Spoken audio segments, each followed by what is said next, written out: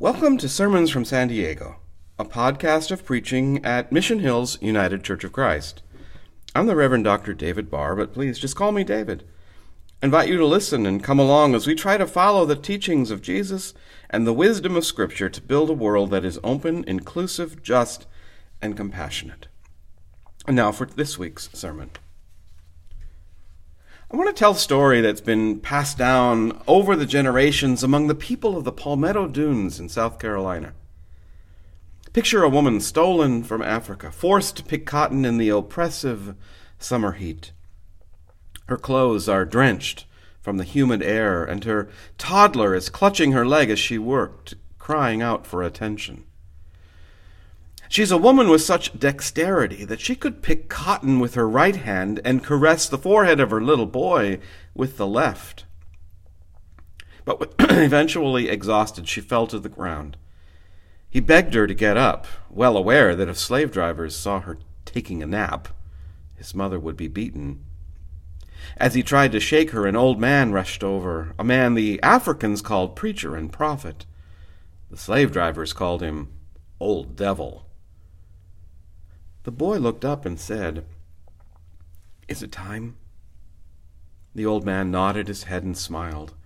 He bent down to the ground and whispered into the woman's ear, "Kuliba, Kuliba." At that moment, the woman arose with the dignity of a queen and looked down at her son. She grasped his hand, looked to the heavens, and all of a sudden, they began to fly. The slave drivers rushed over, stunned at this human flight. And while they were distracted by watching this woman and her son fly away, the old preacher-prophet ran around to all the other Africans crying out, "Kuliba! Kuliba!"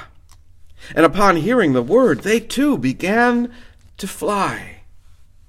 Can you imagine the sight? All the dispossessed flying, all the disempowered flying, all the 3/5 of a person flying. These men, women, and children of Africa taking flight. The slave drivers rushed over to the old man and demanded he bring them back. "I can't," he said. They beat him, commanding them to bring him back, but with blood running down his cheek, he just smiled and said, "I can't." Why not? Because the word is already in them. And since the word is already in them, it cannot be taken from them. Have you not heard? Have you not known? The Lord, the God, the creator of the ends of the earth, God does not forget you. God does not grow weary or faint. God gives power to the faint and strengthens the powerless. Even youths will faint and be weary, and the young will fall exhausted. But those who wait upon the Lord shall renew their strength. They shall mount up with wings like eagles. They shall run and not be weary. They shall walk and not faint. Could the people actually fly? But haven't you ever flown? Hasn't a simple word or a simple phrase ever lifted you up from the bottom? Perhaps a word like remission.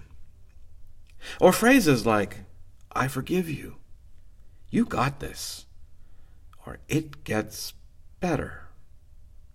But there are also words that can cause us to crash to the ground. Words like cancer. Phrases like, "He was in an accident," "You're a failure," or "You'll never amount to anything." God hates fags. The Reverend Dr. Otis Moss III told this story of the people who could fly and said, "The preacher-prophet gave them the power of a single word. He reminded them of the power. The word kuliba," he said, means God, a word that can be used to lift others to flight. But we also know that sometimes God is a word used like a weapon. You know, though, don't you? Haven't you heard that a single word spoken with great intention can cause someone to have a breakthrough? Or spoken carelessly, a single word can cause someone to have a breakdown. I mean, one word has the power to cause healing or hurt. So how about two powerful words, like remain seated? Let me tell you about Septima Clark.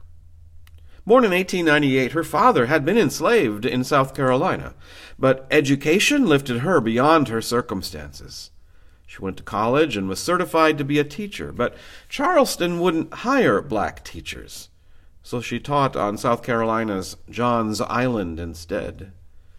She came back 3 years later to teach at the Avery Institute. It's one of the 500 schools started by Congregational churches following the Civil War to lift African Americans to new heights. Schools that include top-flight Howard University.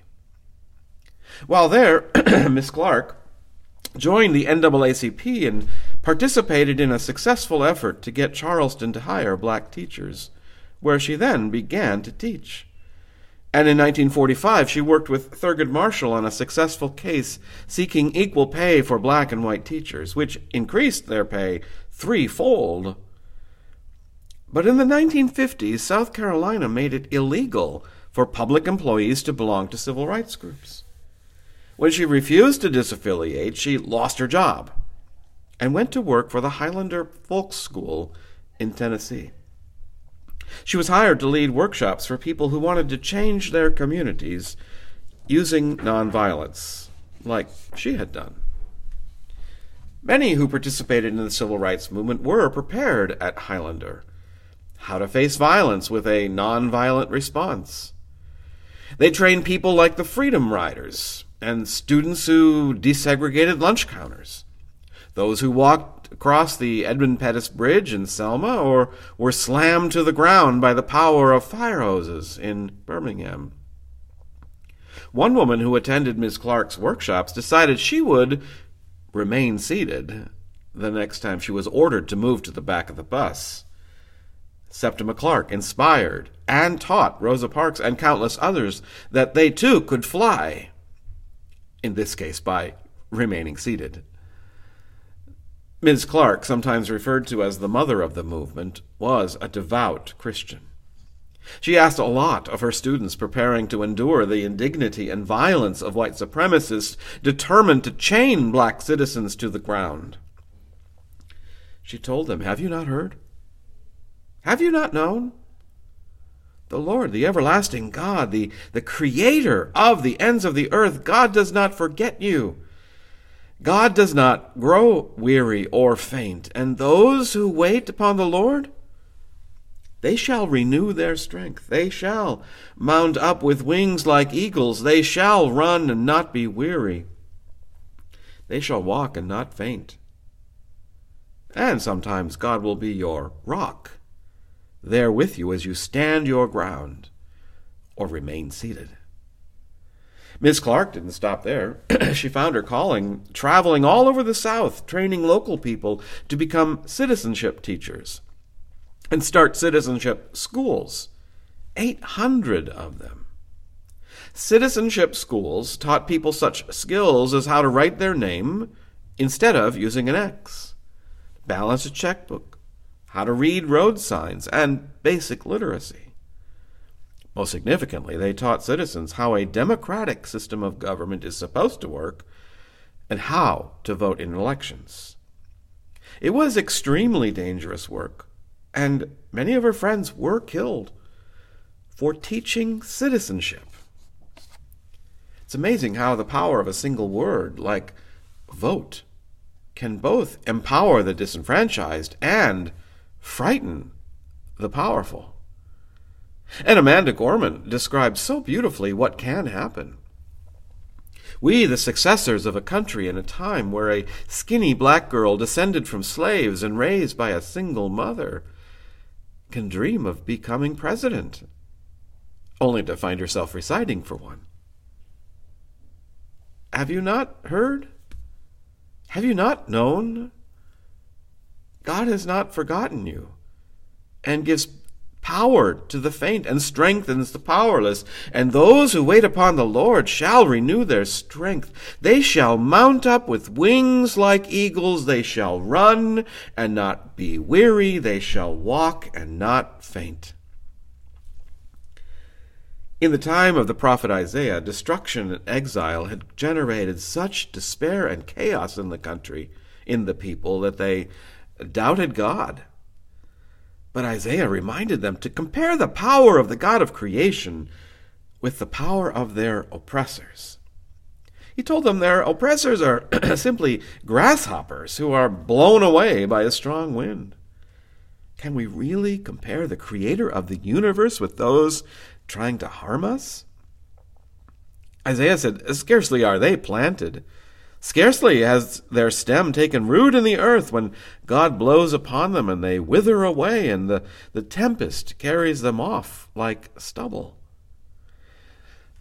But those who wait upon the Lord shall mount up with wings like eagles. And so, by the way, the story of the people who could fly was a true story. I mean, true because their oppressors were of no significance.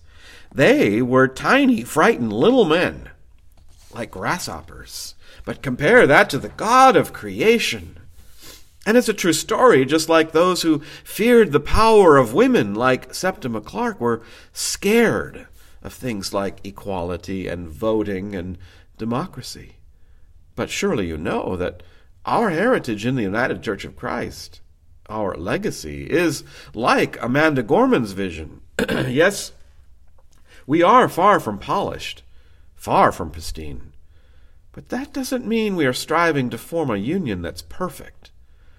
We're striving to forge a union with purpose, to compose a country committed to all cultures, colors, characters, and conditions of man. And so we lift our gazes not to what stands between us, but what stands before us. To conclude her brilliant poem, The Hill We Climb, we will rise from the gold-limbed hills of the west. We will rise from the wind-swept northeast, where our forefathers first realized revolution. Rise from the lake-rimmed cities of the Midwestern states. We will rise from the sun-baked South. We will rebuild, reconcile, and recover. And every known nook of our nation and every corner called our country, our people, diverse and beautiful, will emerge, battered and beautiful. When day comes, we step out of the shade, aflame and unafraid. The new dawn blooms as we free it. For there is always light, if we're brave enough to see it, if only we're brave enough to be it. But why wouldn't we be? Haven't you heard?